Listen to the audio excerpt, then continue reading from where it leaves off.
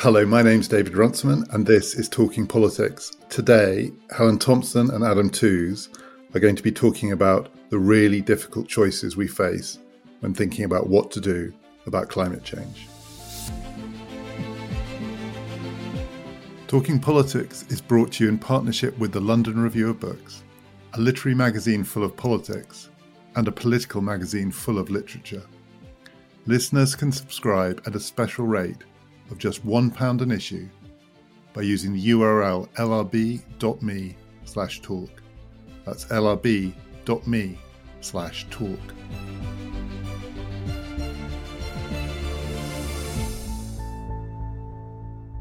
Helen, you've written about this recently, and we'll tweet the link to the piece that you wrote. And I just want to start with one short line in that article, because it gets to a point that often comes up in discussions about climate change. And I know Adam will have views about this too. It's often said that we know what to do, and what we're lacking is just the political will. And it's a question of political will and maybe of money too, some combination of changing our politics and investment. And you say, I quote, "It's not a matter of political will or money, but physics." So do you want to just say what you mean by that, and we'll take it from there? Okay, big place to start. So if we take the basic question of climate change as you've just identified it, David, what shall we do? The principal answer, it seems to me, that we're working with at the moment is replace fossil fuels in primary energy consumption with non-carbon energy. And that means both replacing fossil fuels in generating electricity, and it means replacing fossil fuels with electricity. But how this can be done and at what speed it can be done and with what consequences they have for overall energy consumption is, it seems to me, pretty much constrained by the laws of physics around energy use, not least the amount of energy wastage that goes on from converting one source of energy to another. And if we look at what we're trying to do in any kind of historical perspective where energy is concerned, with the exception of nuclear powers concerned, we're trying to move from high density energy to lower density energy, and we're trying to do more energy transformations. And this has got consequences. It means that the energy we get was going to do less work, it won't sustain as much activity, and it requires more land to sustain it. Now, obviously, what we're hoping to do is to technologically innovate such that the ways in which the laws of physics, the laws of thermodynamics apply to energy are in some sense transcended. But we're so far away from that at the moment that the question is really, how do we, or do we make a bet on whether we can transcend the laws of physics? That is where in the end technological innovation is going to take us, when we've got to deal with the timescales that climate change puts in front of us. So the question, it seems to me, is do we need to think more about whether we should be constrained by the laws of physics in trying to work out what we should do about climate change? And Adam, just before I bring you in, so then in relation to political will, is the implication of that we just at the moment when people say, look, we know what we have to do, we just have to get on and do it, that by making it sound as though it's just a question of deciding and then acting, we're making it, this problem, which we all recognize is intractable in so many ways, we're still making it too easy for ourselves. We're missing the extent to which the choices that we have to make are going to be incredibly painful. It is. I think that it turns what is really a matter of political choice and painful political choice about how to deal with urgent questions. And that's before we even get onto the question of what we're going to do with fossil fuel energy in the interim. We're making it out as if we just try harder enough and more politically committed enough, then we will get there. And it's, in some sense, malevolence that is our fundamental problem, or malevolence or denial that's a fundamental problem in front of us. I think that we have to make much harder choices than that narrative would suggest. Adam, do you think that the choices are harder than we're currently acknowledging? I'm sort of struggling a little bit with this framing, to be honest, because, I mean, obviously no one's in the business of denying the laws of physics. And obviously everything is regulated by that. And the two basic problems that Helen points out are indeed the fundamental technical ones. So we're going from, coal and oil to solar and wind. And then we're going to make everything electric. And that involves all these transformations, which are inefficient. So that's all granted. But I'm struggling really to get with the vibe of of sort of tragedy here and this sense of drama, because ultimately what we're doing is building a system that will, in due course, guarantee a better standard of life for many, many people. And furthermore, one which is not in the form of our current existence, like hurtling over a cliff fast. And, if you look at, say, the recent modelling exercise the folks in Princeton have done for the decarbonisation of the US over the time horizon to 2050, which was featured in a beautiful article in The Guardian, it's not an apocalyptic scenario. It's not even, frankly, a very unattractive scenario.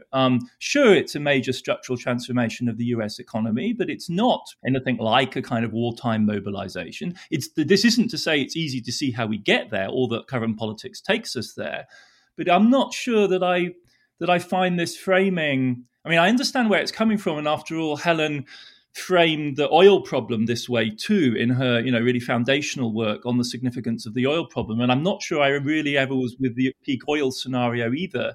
And to me, this is an extension of that kind of, constrained realism in this fantastic essay Helen's done for Engelberg. Like, she talks about the problem of tragedy. So this is all being pitched in the tone of a classic realism, and I don't mean the dumb sort of realism. And I'm just not persuaded, I think, that that's actually the nature of this, that those are the politics. And this is in no way to say that this is easy or that we do currently have the answers. And Helen's absolutely right to say that this involves a gamble on technologies which don't exist yet. But that, frankly, is the history of modernity. We've not quite gambled like this before in this deliberate way. And as she's saying, against, as it were, the grain of previous technological development. But so that's where I'm finding it hard to align with this implotment. I think this is a question, really, isn't it, of what the tone of our narrative is. I don't think we disagree about much of the specifics.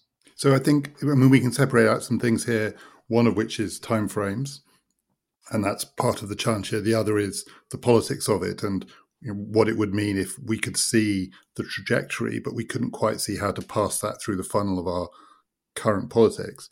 But Helen, do you just want to say why? Because it is very striking in the piece that you wrote that you do use the word tragedy, what the tragedy is as you see it, or what's tragic about these choices. I think that in terms of the way that I was making the point where I brought in tragedy in the piece that I wrote was in relation to the China question rather than in relation to the overall question, though I certainly don't think one could rule out tragedy where the overall question is concerned. I think that on the big picture, if we just stay there for a moment, it seems to me that the point in which Adam and I are agreeing is about where we are in terms of what kind of technological progress that we've made in relation to the problem of the issue of energy transformation. And I think that I would agree that actually you can tell the story of modernity, if we're going to use that language, in which we're constantly making technological bets against the problems that are what have been our fossil fuel ways of life have generated for us. And it is quite possible. I mean, I think that I'm completely in this camp of saying, to say that, okay, we're not going to make it, that there isn't a way of doing this, seems to me to be, engaged in a kind of dogmatism that doesn't really appeal to me, and I think is just wrong. But I think that the problem is, in some sense, we are in a position of not having the knowledge to know about something where the stakes, in terms of where we've got to, are just on another level to where we've been on any other question about modernity and technological progress and energy, because what we are committing ourselves to doing, and necessarily committing ourselves to doing, is something that is off the scale than what we've tried before. And is it also, Adam, that the time framing is the other thing that makes this different? So we've had bets in the past. Some of the crises have been extremely urgent, but the frame is more open-ended, as it were. It's a bet into an open-ended future. This is a bet with a ticking clock. Is that different? I do think that this issue of the future is crucial. And this, I think many people think of the 1850s as the moment when the Malthusian frame collapsed and a kind of an open-ended future opened up as the horizon of modernity, capitalism, call it what you like. And you see that within political economy, right? You all of a sudden have theories of growth which don't postulate as a steady state. catastrophic or not, as their natural endpoint, and reinserting the natural constraints in the way that we have begun to think through since the 1970s and now really emphatically with climate change does, I think, change all the calculuses. There's no doubt at all about that. And, I was thinking about, I'm trying to write an essay about, Biden and climate leadership. And, we're making commitments now for 2030.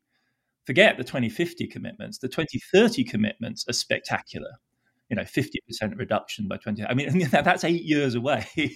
So then all of a sudden we're in absolutely very dramatic territory indeed. And the force, it doesn't give me hope, but what really strikes me is how quickly capital is beginning to shift its perspectives. Another issue that Helen brings up very dramatically in her essay is she sees it from the side largely of fossil fuel and the dramatic implications for them. But there is a huge shift going underway in asset management generally and asset allocation that has to happen. It has to be the complement to, or indeed the driver of change independently of political decision, because we have to reallocate not everything, right? We need to be clear. We need to reallocate trillions, not tens or even hundreds of trillions, but we need to be shifting a couple of trillion a year in the right direction, which sounds like an insane amount, but in relation to the size of the global economy it's not a wartime level mobilization, which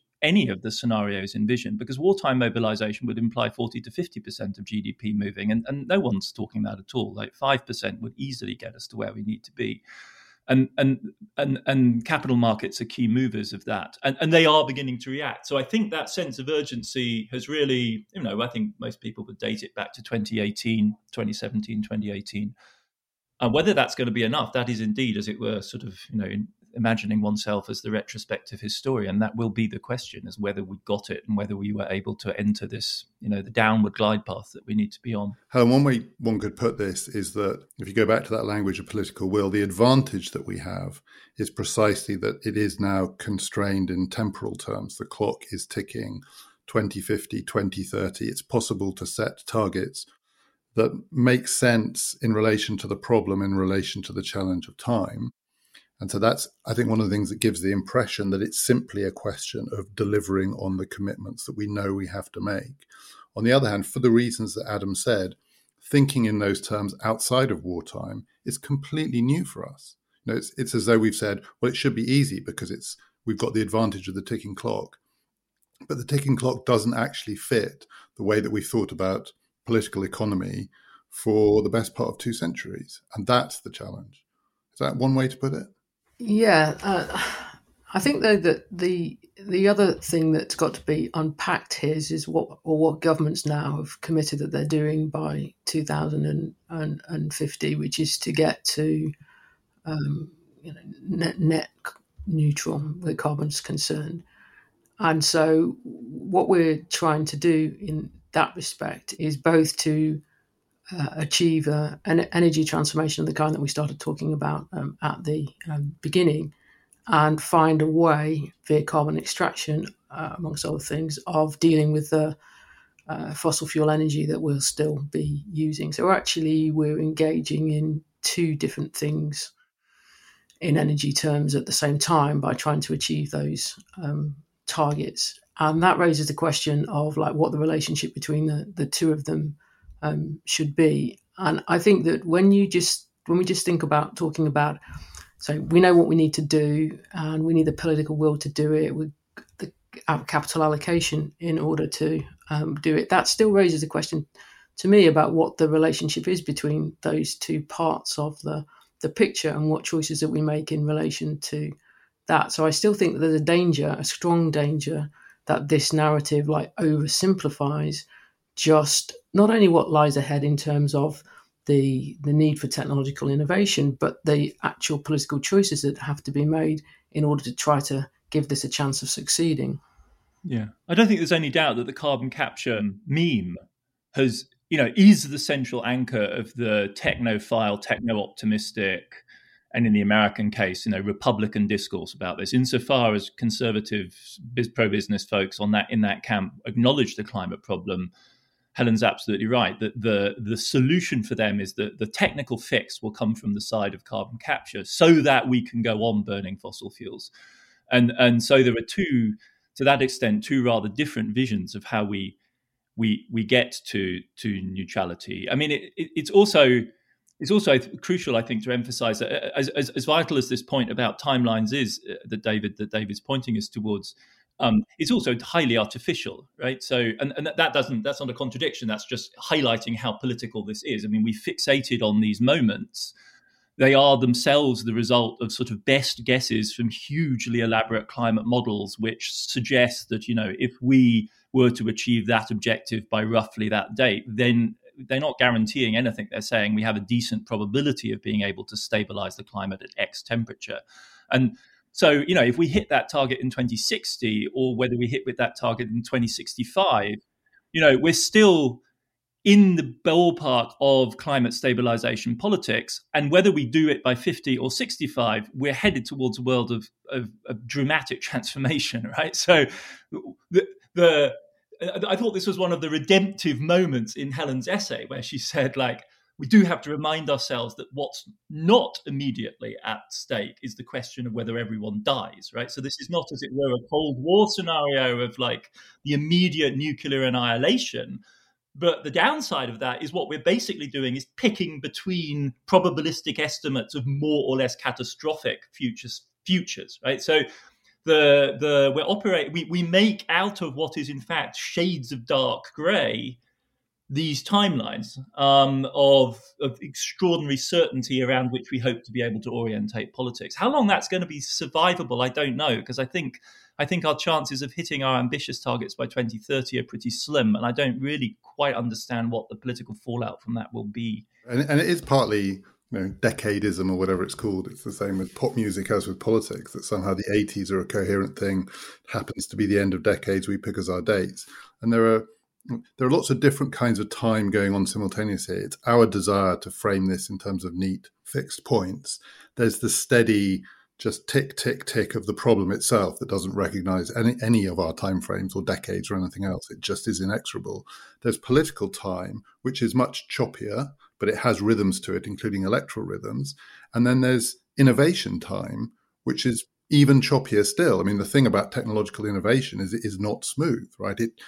The thing that might make the difference could happen this decade or next decade. And it's a kind of gradual and sudden rather than a steady form of change. And these things are all running against each other, aren't they? I mean, I'm not saying they're in conflict, but it's really hard intellectually to run these different kinds of time together. We know since 2020 that there's another time operating in the Anthropocene, right? Which is, the virus time that we were all concerned with 12 months ago. And I don't know, the inversion of the Gulf Stream conveyor could generate in the realm of the climatic a dynamic which has that kind of force. It could be operating on the scale of months and years rather than decades. Well, I would say that there's another kind of time as well, which is like how you deal in the short to possibly medium term with the oil side of the problem as well, because it's not that this is an area which is not without its own difficulties, leaving aside all the consequences that using oil has for the climate. We are still going to need it in any scenario that we're realistically talking about by 2050, and we can see that the dysfunctionalities that in some sense we were saved from we weren't entirely saved from them because they manifested themselves in geopolitical issues, but that we were relatively economically saved from around the middle of 2014 when oil prices slumped, have got the potential to come back into play once the post-pandemic recovery gets underway. So we simultaneously have got to be dealing with short-term energy issues with our existing forms of energy at the same time as we're trying to deal with timeframes around a decade, 3 decades, whatever it is. Because it's one of the things you say in your essay, that there's a tendency to fixate on good years, and we'll come on to China in a second, but as it were, fossil fuel carbon production in the Chinese economy goes down, but behind the years is a much more inexorable story over decades. And I took from your essay that we make a mistake if we prioritize the good years over the the longer term trends, particularly when it comes to transitioning away from oil and fossil fuel? Yeah, I mean, if you look at the story of where, let's just take oil as an example. If you look at the story where oil's concerned and pick like 2019 and say, okay, look, this looks quite good. We look like we're not using as much oil. You can tell a story about China that's more optimistic, but you also got to factor in immediately that 2019 was not a good year for the particularly good year for the world economy. You can actually tell a relatively pessimistic story about oil in 2019 in relation to supply as well. But I think that we, in terms of understanding the progress that we're making on energy, need to look in terms of decades. And if you tell the story in terms of decades in how quickly we are getting the proportion of fossil fuels as a percentage of our primary energy consumption down, it's not a particularly optimistic story. I mean, I'm certainly not committed to a view that simply says because it's been slow over the last 3 decades, it's going to carry on being slow for the next 3 decades. But it's back to this issue of understanding that this is actually something that is monumentally transformative. I mean, in fact, if you look at the overall energy use, right, the astonishing thing is how stable the fossil fuel share is, despite all the brouhaha about alternatives. And furthermore, if you look back in the record, the drama of the 70s, 80s nuclear push also comes clearly into view. And this is by no means an argument for nuclear, but it remains so far the most sustained effort to break away from fossil fuels that's ever been undertaken. And within the renewable segment, the share of the old renewable technology, which is large-scale damming, is also a really non-negligible factor. So the hype around solar and wind really needs to be put in historical perspective, which just drives home the significance of Helen's point, which is that those are a qualitatively different type of energy regime because they are so so they're so lacking in concentration. They just don't give you the kind of hit that you can get from oil and coal. So yeah, the historical record doesn't preclude the possibility we might be able to do this, but there isn't anything there which strongly suggests that we know how to do it at this point. On China, I think that the thing that's really worth saying, the problem with incorporating China into a long-term view is that the Chinese energy story is actually short-term in the sense that in the space of 15 years, they go through a transformation which is like nothing anyone has ever seen on this planet before in any economy ever anywhere.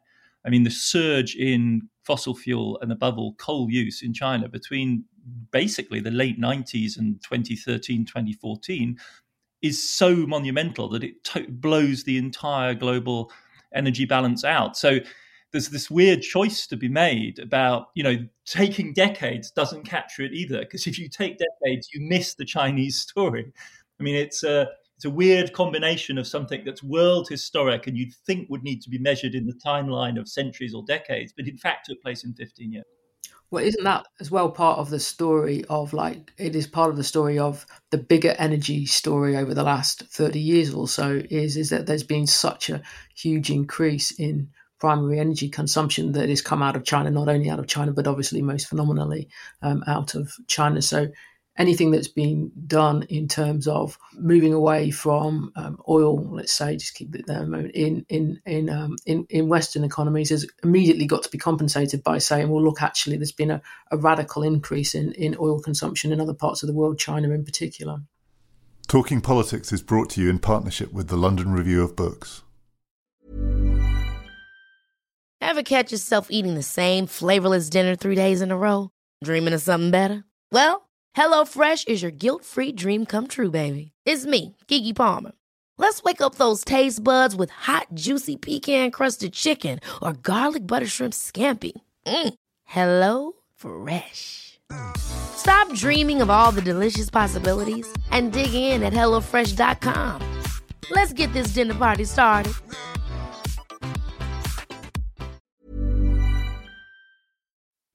So, Helen, you also write about, and as you said, this is part of where your framing as tragic or at least extremely difficult choices comes from, about what it will mean for geopolitical relationships between the West and China to transition, particularly transition to a renewables economy, and that some of these choices are going to be politically very painful for us because, and we're seeing this at the moment, we're seeing it in Britain this week. This is part of the background drumbeat of politics in Europe and the United States and elsewhere too. One question, a security question about our relationship with China in more traditional terms. And then another question, which is also partly a security question, about dealing with climate change. And there is a growing dependency on China for some of the raw material, and not just China, other parts of the world too, that we might not particularly think of as being part of this story, the raw material needed for the renewables revolution. Just talk us through that a bit as well, because that also is part of what you mean by these choices being harder than we think. Well, I think that there's two different things that I would say here. The first of them is against the kind of language about green energy that sees it as a basic source of political renewal and perhaps even ethical, renewal, that we're leaving a world that was in many ways not just ecologically but humanly damaged. There's a way of talking about green politics, I think, in certain kind of climate activism that would suggest that the actual energy transformation itself can be a source almost of ethical renewal of the world. And I'm partly being extremely skeptical about that way of thinking about the issues. But I think that the China question is more specific than that. And it's, as you say, David, is that there's a whole set of different issues in play here in terms of the relations between the United States and European countries and China. There's a set of questions about trade. There's a set of questions about technology. There's a security implications of both. And there's the reality that China is the biggest emitter of carbon in the world, and that there isn't any way of having a collective approach to climate questions that absolutely doesn't involve China. And you can say, I think there's an argument which Adam has made, which essentially would say, and you can correct me if I'm wrong here, Adam, is the climate issue itself means détente with China is an imperative. And that might be so. But I think then you can say, well, what will be the consequences and the ways in which we think about these other aspects of our relations with Western countries' relations with China, of saying that we privilege climate over all other considerations. So I think, though, that isn't the end of it, where the geopolitics in China is concerned, because if we look at the history of energy changes, is as they bring about geopolitical changes more broadly, and at the moment, the country that's in the state that's in the strongest position in relation to green energy is China, and so it is part of the reason, I think, why there are enough people in the United States, obviously particularly in the Republican Party, have been so unwilling really to engage with the climate question, because they regard dealing with it as a means essentially of handing the geopolitical advantage over to China. Now, I think that's in terms of overall geopolitical advantage, that's a considerable simplification. But it does mean, I think, that we need to understand that everything that we do here in regarding dealing with the climate crisis is going to have consequences, and they're not all going to line up in ways that we would see as positive.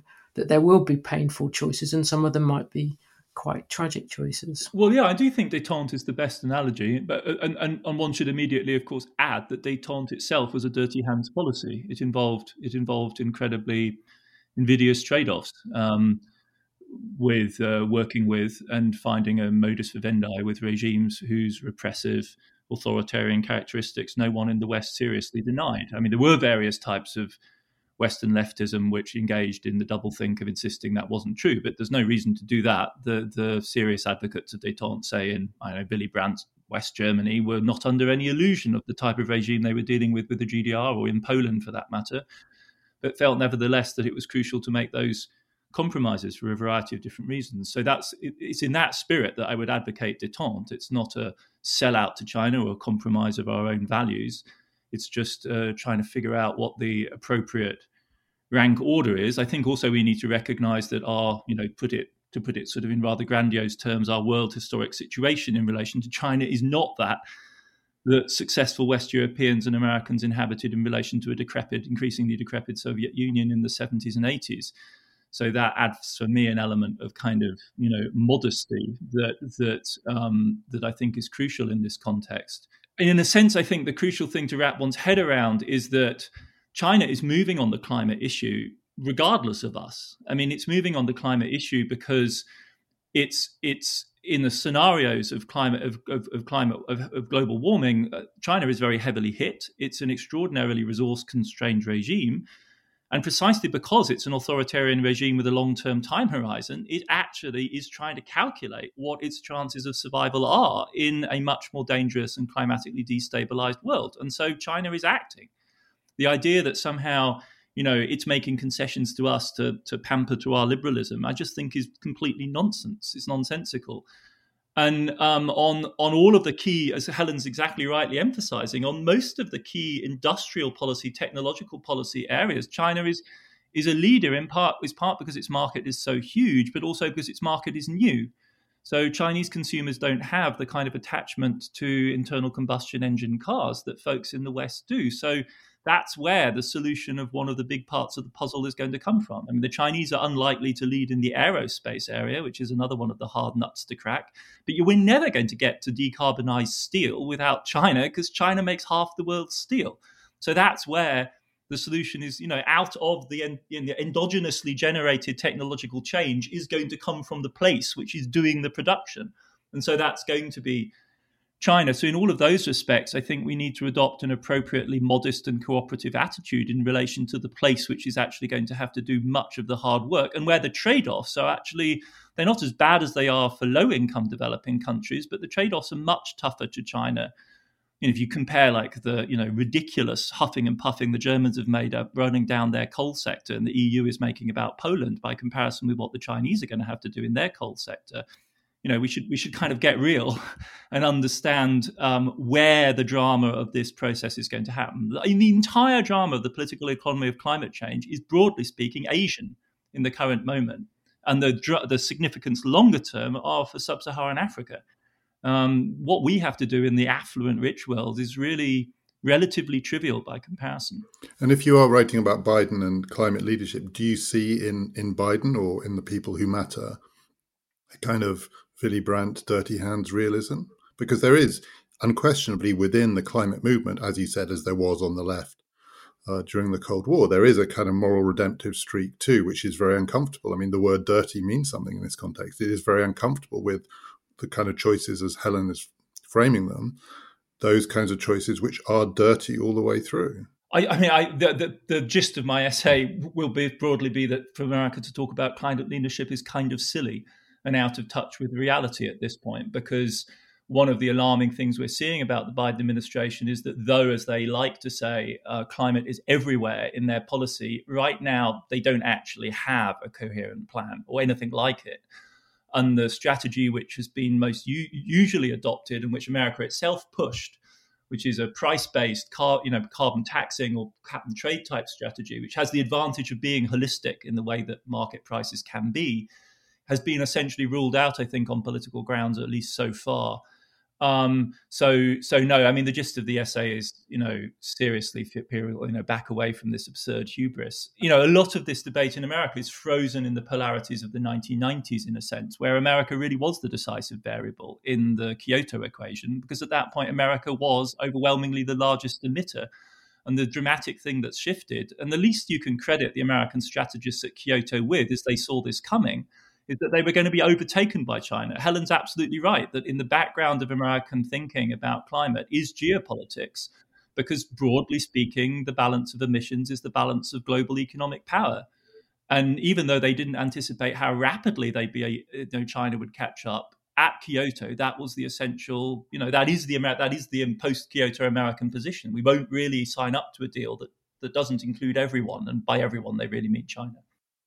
There's a whole podcast that could be had on the issue of the US-China relationship seen through the climate question, which is because it's both, as Adam said, a hugely consequential question, because this move where China becomes the largest emitter in the world is now fundamental to the world, fundamental reality in the world and in which we live. And I think that it puts Obama and then the reaction against Obama in the Trump presidency and the change, the real change in China policy that the Trump administration in the end brought about in a particular political perspective, because essentially when Obama decided that there was a deal to be done with China and that the US was moving away from the position that it had previously held, and it was doing so because China was now the world's largest emitter, and then that was a reality that had to be engaged with, then I think that is the context in which you get the big political reaction that you do in the United States against the Paris Accord and the move into treating China as a strategic rival. And I think that what's really interesting as well and consequential is the ways in which we can already see, and I think it was there as soon as China really moved to Made in 2025 strategy in 2015, is that China's very success in the green energy sphere also became part of the reason why the United States moved towards a much more, if you like, or aspired anyway, shall we say, to a much more active industrial strategy of trying to compete with China. So they actually saw China's success in these spheres as a reason why China was more of a geopolitical rival than generally the American political class had treated it as. And I think that what we're seeing now, in part, is the way in which the sphere of green energy has become part of economic competition for its own sake, or industrial competition, as well as being about how do we deal with the climate question. So actually, we're having a whole set of economic questions that are driving the move into green energy, as well as the climate crisis itself. And Adam, given that the language of tragic realism is most often used in relation to great power politics, is this an area where you can see some of that framing having teeth? I mean, up to a point. I think there are other options here, right? And is this the classic constructivist so-called in IR theory? Like anarchy is what you make of it, and you can indeed imagine scenarios in which, as Helen's suggesting, coalitions are formed around, strategic industrial policy in the United States motivated by hostility towards the Chinese. And that is a politics that's being touted. Rana Foroohar at the FT has sort of written along those lines. I think she has some contacts with, national security folks in DC who argue that kind of line. That's an option, I think. It's not necessary by any means, and it's not obvious to me that it's the most promising line for us to go down. And we are seeing in Europe, at least, it's still in the era of Merkel's Europe, a different vision being articulated, which is the dirty hands engagement, détente style strategy, but on rather different terms, in the sense that VW's entire strategy for the EV transition depends on its engagement in China. And so you can also see, a deepening of, that doesn't avoid the problems of trade-offs, but it displaces them to a different arena and removes them from the arena of state-on-state clashes, which is where that kind of dark realism is classically articulated. The EU, I will generally recur to it, no surprises there, is, after all, also a model of a more cooperative joint movement, in which states hustle each other and jostle each other into a collective commitment to rapid movement. It's not the only way of doing that, but it certainly has been, a driver, and is now demonstrating with Next Gen EU that it's also willing to put at least some money behind that vision. So can I ask you both a last question, which is about democracy? And Adam, you touched on this a bit earlier, talking about China. It is an authoritarian regime, and therefore, at least potentially, it has different time horizons, but it also faces different kinds of constraints. And there has been for a while a question about whether democratic politics can cope with this challenge. And I often find myself thinking about the choice like this, which is if Western democracies were not up to this, we don't know, but if they weren't up to this, how would they signal that they weren't? What would be the warning bells? What would it look like? And it might look like now. I mean, it might be signaling it now. I mean, some of the features of Western democratic politics do look like they may be a sign, because this is an unprecedented challenge, that we're not up to it. At the same time, for some of the reasons, Adam, you touched on, if we were up to it, it might also look like now. I mean, we're both delaying, deferring, it's dropping down the agenda, it gets bumped off by other more parochial issues. And at the same time, long-term targets are being set. It's moving up both the agenda in public opinion terms and also in party political terms too. And there are shifts happening. I genuinely think we don't know. I think there is no basis on which to judge whether the successful form of democracy that in societies like ours we've been living with for a few generations is up to this challenge or not. So there's a kind of balance of risk issue here. So one risk would be we think it's not working and it is, and so we change it, make it more authoritarian or make it more radically democratic when actually it was working. The other risk is that we think it is working and it isn't. We kind of carry on like this 5, 10, 15 years, and then we realize we weren't up to it. And I've increasingly come to think if you frame the balance of risk like that, there is more risk to the second than the first. It would be more dangerous not to change it if it's not working than to change it if it is working. The democracy which is struggling most dramatically with this is clearly the United States. But I think what that suggests is that, specifying political systems in terms of, constitutional form, democratic as opposed to authoritarian, doesn't quite get us to where we need to get to. Because the problem in the US, you could say it's the fact they have elections every 2 years and so on and so forth. But really the problem is the culture wars that have been enacted at the political level in the United States, take your pick, since the 90s or all the way back to Richard Nixon and the Southern Strategy, right? So if you have that kind of politics conducted within the frame of a checks and balances 18th century constitution, then you might conclude, yes, democracy is not up to this challenge. Because I think the US has a fundamental commitment problem. It's very difficult to see how anything other than Tesla, frankly, fixes the issue. You just need some sort of like a Model T Ford type solution, which is unpolitical, quote unquote, but builds a hegemonic bloc around itself. But the party political system might not be capable in the US. I don't think you could say that about the European or the more sophisticated Asian political systems at this point. They seem perfectly capable of building a degree of cross-party consensus over long-run issues like this. And so then the form matters less. Helen, do you have a view on what? Well, I think I would just go back in a slightly different way and take the question in a slightly different way to where I started, and saying that there are political choices here, because it may be a necessary condition of facing up to this, that there is some fairly wide political consensus that it is necessary to face up to climate. But I don't think that means is that we can have a democratic politics in dealing with this that doesn't allow the ways in which we deal with it to enter it at all into democratic political contest.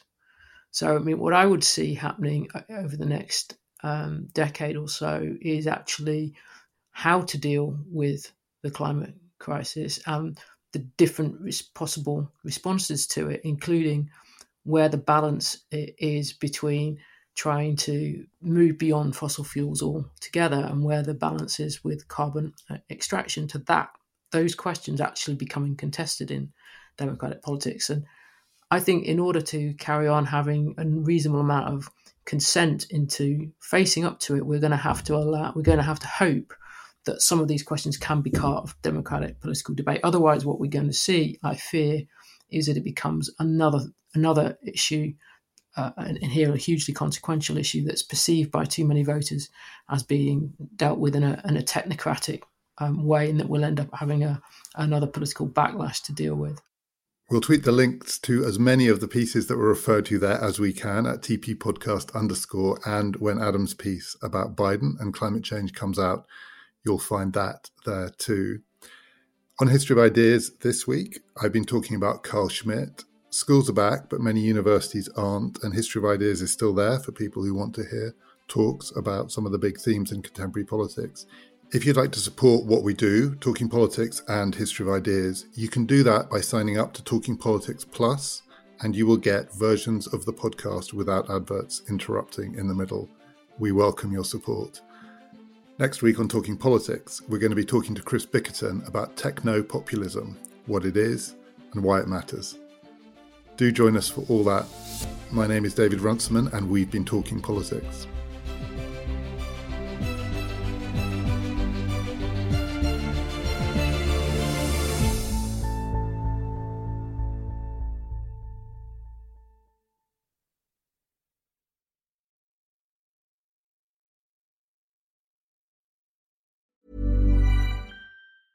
Ever catch yourself eating the same flavorless dinner 3 days in a row? Dreaming of something better? Well, HelloFresh is your guilt-free dream come true, baby. It's me, Keke Palmer. Let's wake up those taste buds with hot, juicy pecan-crusted chicken or garlic butter shrimp scampi. Hello Fresh. Stop dreaming of all the delicious possibilities and dig in at HelloFresh.com. Let's get this dinner party started.